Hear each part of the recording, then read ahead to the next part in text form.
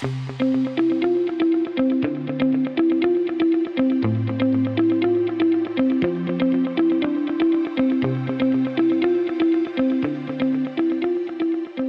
going on, everybody? Welcome in to the Monday, January 22nd, 2024 edition of the Daily Energy News Beat. Stand up. Here are today's top headlines.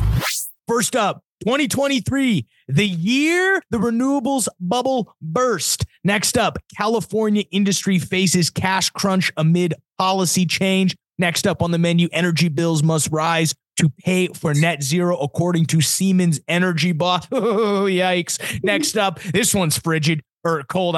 Scores dead as frigid conditions ravage the United States. This is a CBS article. Then I will take over and cover a little bit of the oil and gas finance, quickly talking about what happened to oil prices on Friday, and then quickly cover rig counts and a look ahead to the coming week. But before we do that, guys, as always, thank you for joining us here on this gorgeous Monday. I'm Michael Tanner. This is Stuart Turley. I'm going to go ahead and let you kick it off, Stu. All right. Hey, let's start off with our first article here, dude. 2023, the year the renewables bubble burst. Michael, I've never seen this much animosity towards renewable coming up. Renewables are not sustainable, but let's go ahead and take a look at this article. It's pretty crazy. Why did clean energy take the biggest hit? Wind and solar are more exposed to cost of capital and interest rates. Oh. Well, first off, why is that?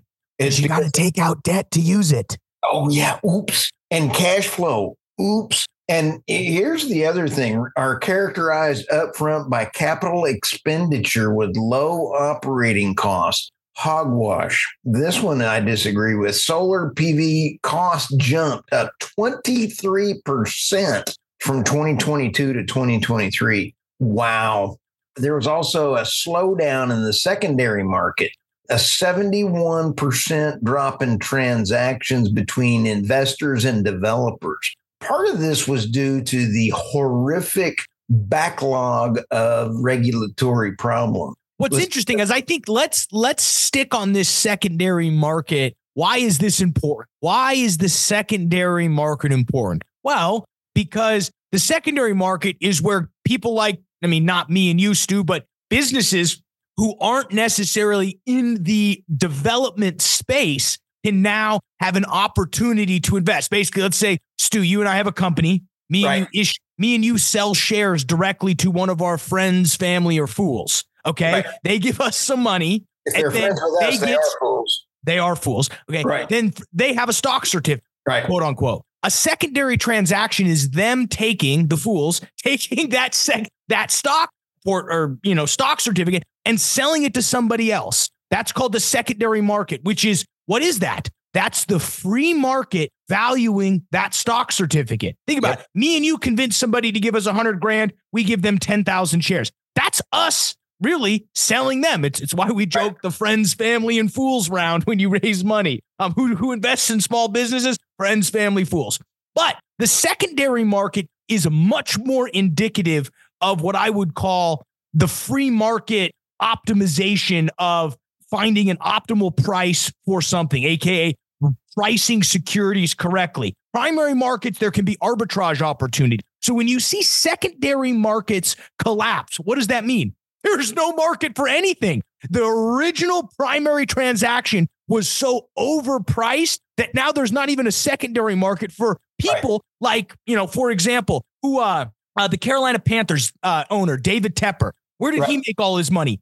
Junk bonds. What are junk bonds? Secondary market transactions buying up debt of certain companies that was issued by banks and are now being traded on the open market. Those guys see arbitrage opportunities to come in and purchase. There's none of that going on here. I don't mean to harp on it, but I thought this was the most interesting part and analysis in this article. I love what you're saying because I missed right over that. It went right over both of my ears.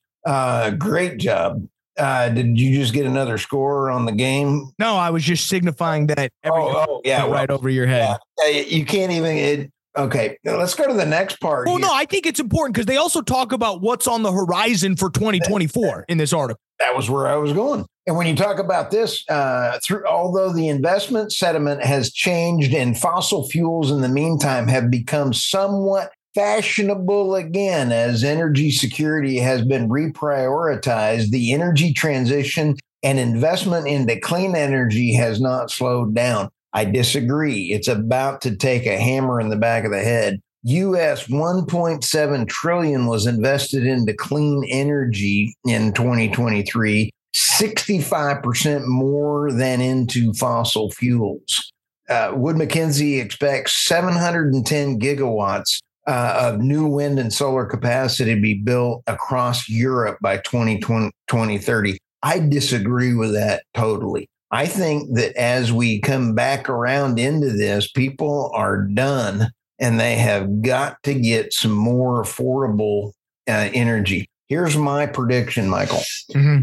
Hydrogen and energy storage. I believe that hydrogen is going to be the next big carbon capture, and hydrogen is going to push solar and wind off on the side. Solar and wind are now being documented. Everybody's running away from it. Everybody's going to be running to hydrogen, even though I don't think it's ready for prime time yet. But carbon capture and carbon taxes is where wealth distribution is going to be big in 2024. Yeah, no, absolutely. I mean, it's clear the renewables, but I think what I like about this article is it shows specifically why the renewables bubble burst. What happened in 2023? The Fed stopped 0% interest rates. The era of ZIRP, no more.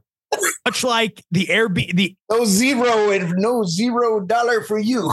But it's true. I mean, I can tell you firsthand examples of people who I know in the real estate business who had a strategy that was based upon 0% interest rates.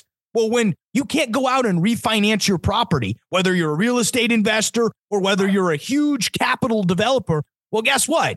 You're in big trouble. It's an interesting reason. One of the reasons why the shale boom and bust was so different was because, sure, there was a decent amount of debt that was lost because there was a bunch of debt raised, money drilled into these unproductive wells, but there's a lot of equity. There was a lot more equity destroyed in the oil and gas business. Where in the renewables business, it's all debt.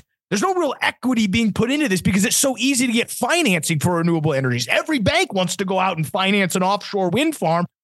Now, offshore wind is probably holding up the best comparative to onshore solar and onshore wind. Those two have taken a huge hit in terms of debt implosion. So it really, the story for renewables is that it's not the technology necessarily that's failing. It is, but really what's happening is the financing behind it has collapsed because it's not profitable. Right. And plus, there's about 19 other things on there. But hey, let's roll to the next one.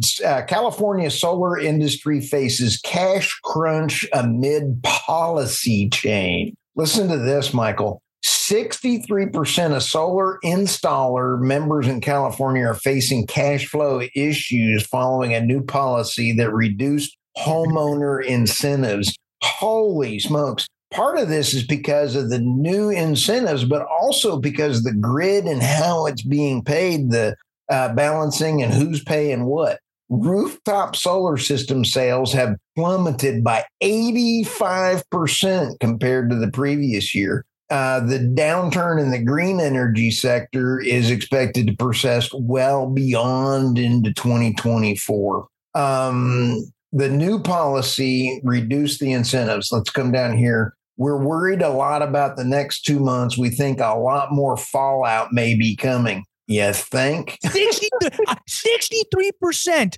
of 400 solar installers have cash flow issues. Yeah, that's not good. That's an underlying market problem. And they point out again, consumer demand. And it's because the consumers and how they're going to be refunded or saving money. It's a whole nother big issue coming around the corner. Hey, Miss Producer, can you quickly throw up this chart, the iShares Global Clean Energy ETF?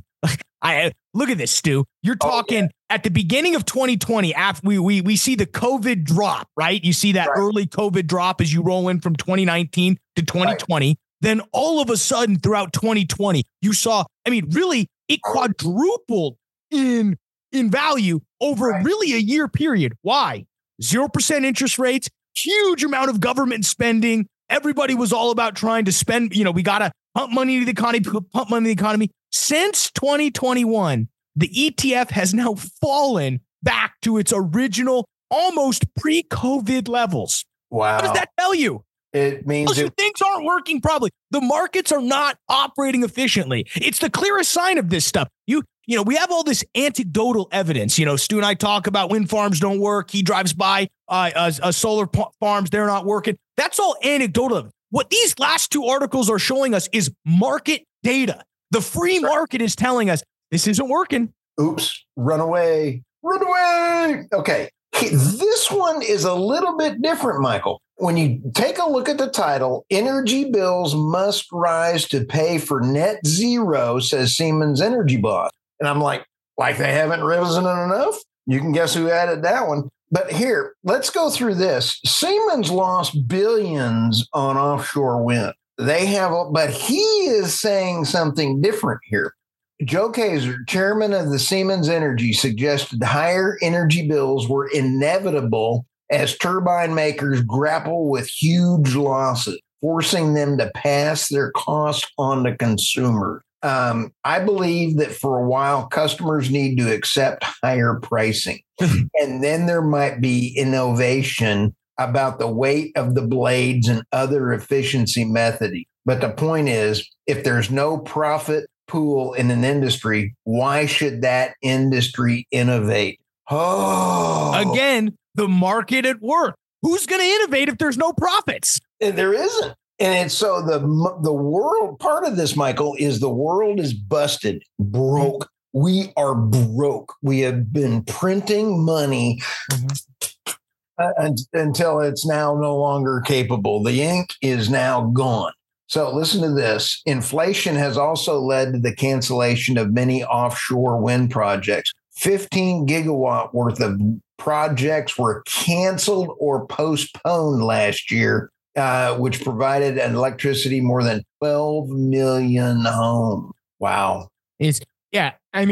For needing customers to accept higher pricing, that's a tough ask. And that it can be asked. It's not that you can't ask and raise your prices. That industries have done that before. The problem is when it comes to something as basic as energy, people start asking the question, well, wait a second here. Why is my next door neighbor paying less? Well, he's using natural gas.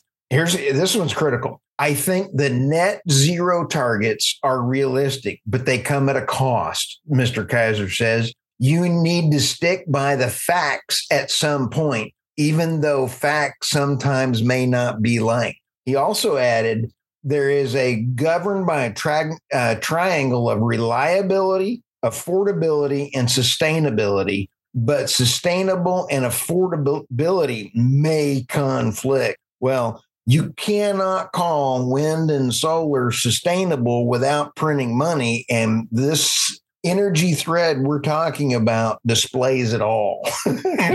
Absolutely. You have to remember, guys, the chairman Kaiser, or Mr. Kaiser, he's a Siemens lifer, joined the company in 1980, was also the CEO from 2013 to 2021. He's got his hand in all of He's got his hand in this. So what's funny is now that he's the chairman, he's not in the big top dog anymore. He's in the chairman is the top dog, but he's also not really the top dog. You can get moved around. Oh, now there's a problem with renewables.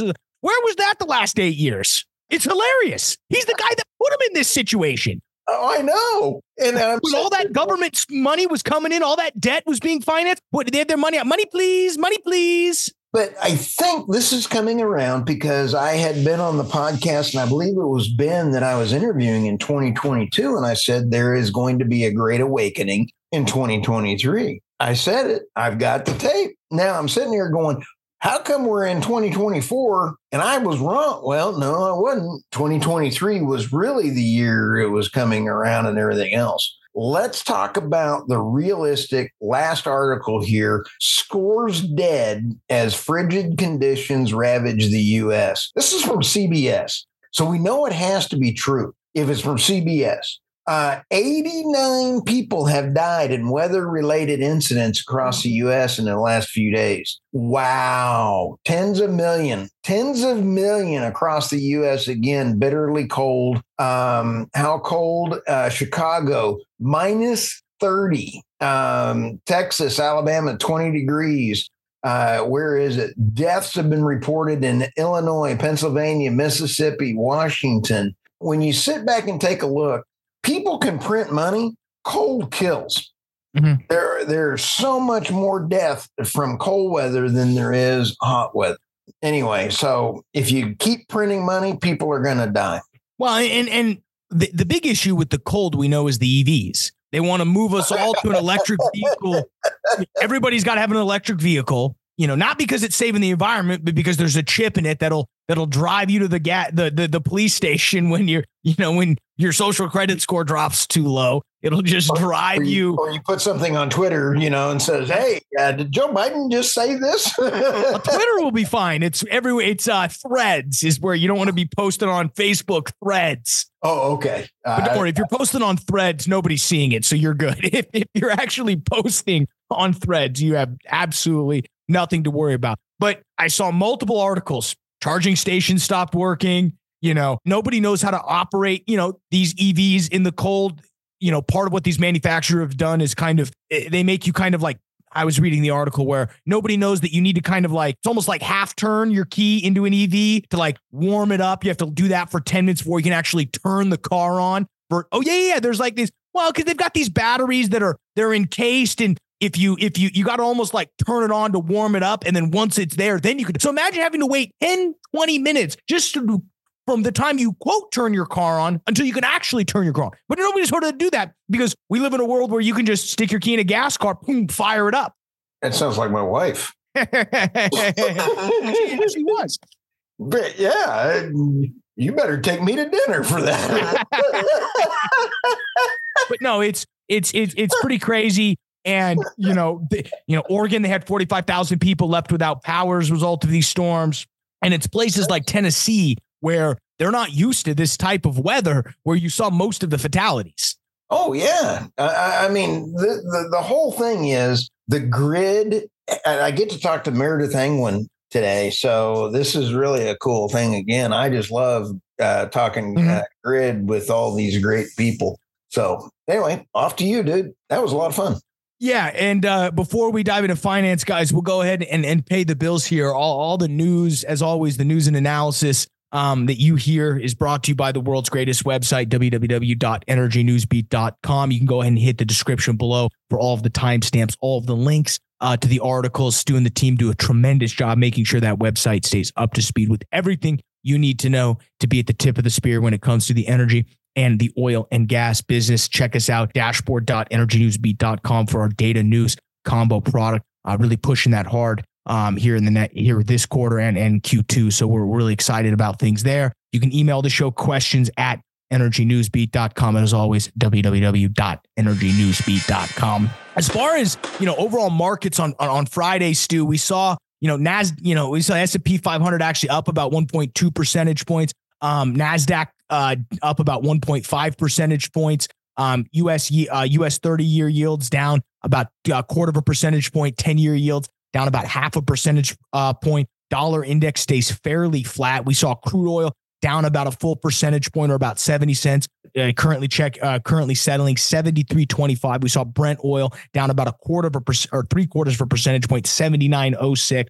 Couldn't quite finish up below that 80 mark. We saw about 17 cents drop off natural gas, which is about 6.6 percentage points. This is all the way back down at $2.55. On the to stay on the natural gas train, that's mainly due to warmer weather that's expected later this week throughout all of those places that we talked about. To kind of go back to what that article that CBS talked about, it is to note that as the freeze happened and rapid warming then happens, there's an increased chance of floods. So be careful out there. But that's part of the reason why, again, we've seen natural gas prices continue to stumble here. We did see the IEA lift its demand growth forecast.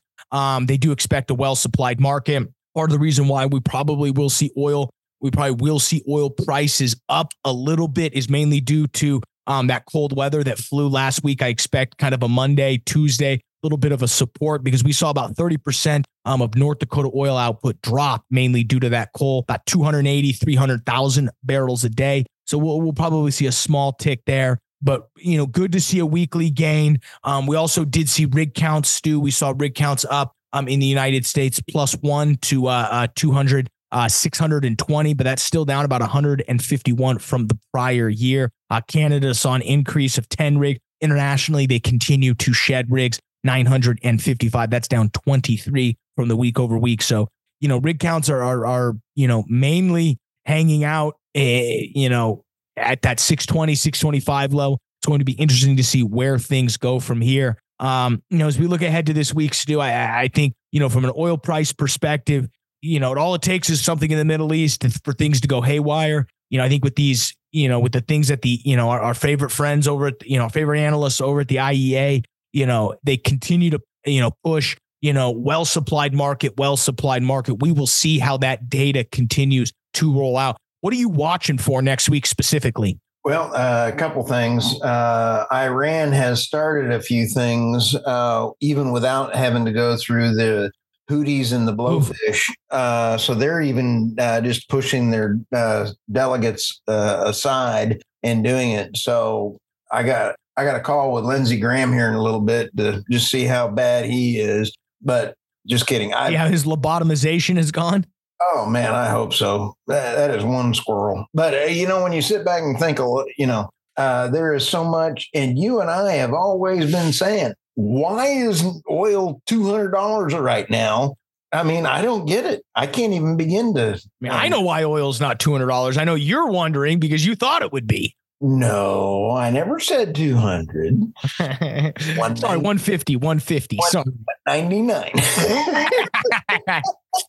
I'd also be failed to remiss that we're getting geared up for NAPE.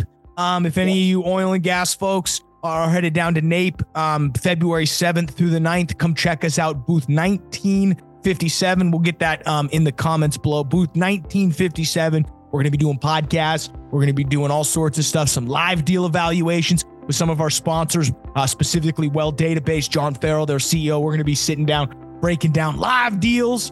We'll figure out kind of how that all works. I actually got to get some stuff ready for that tonight. So really looking forward to that. But check us out. Go ahead and email us questions@energynewsbeat.com or nape@sandstone-group.com. It'll all be in the description below if you guys want to get hooked up. But we're really looking forward to that. It's going to be really fun. That'll be a big time. I'm looking forward to it. Got lots of great things coming around the corner. Yeah, absolutely, guys. But with that, we'll let you get out of here. Start your week. Hopefully there's only, 1 or 2 meetings. Hopefully it's not too bad. Hopefully, you got your reports ready to go. You're ready to get just blasted by whatever happened over the weekend because we know, something happened over the weekend. So stay strong, guys. We'll see you through the end of the week. You'll stay with us, energynewsbeat.com. For Stuart Turley, I'm Michael Tanner. We'll see you tomorrow, folks.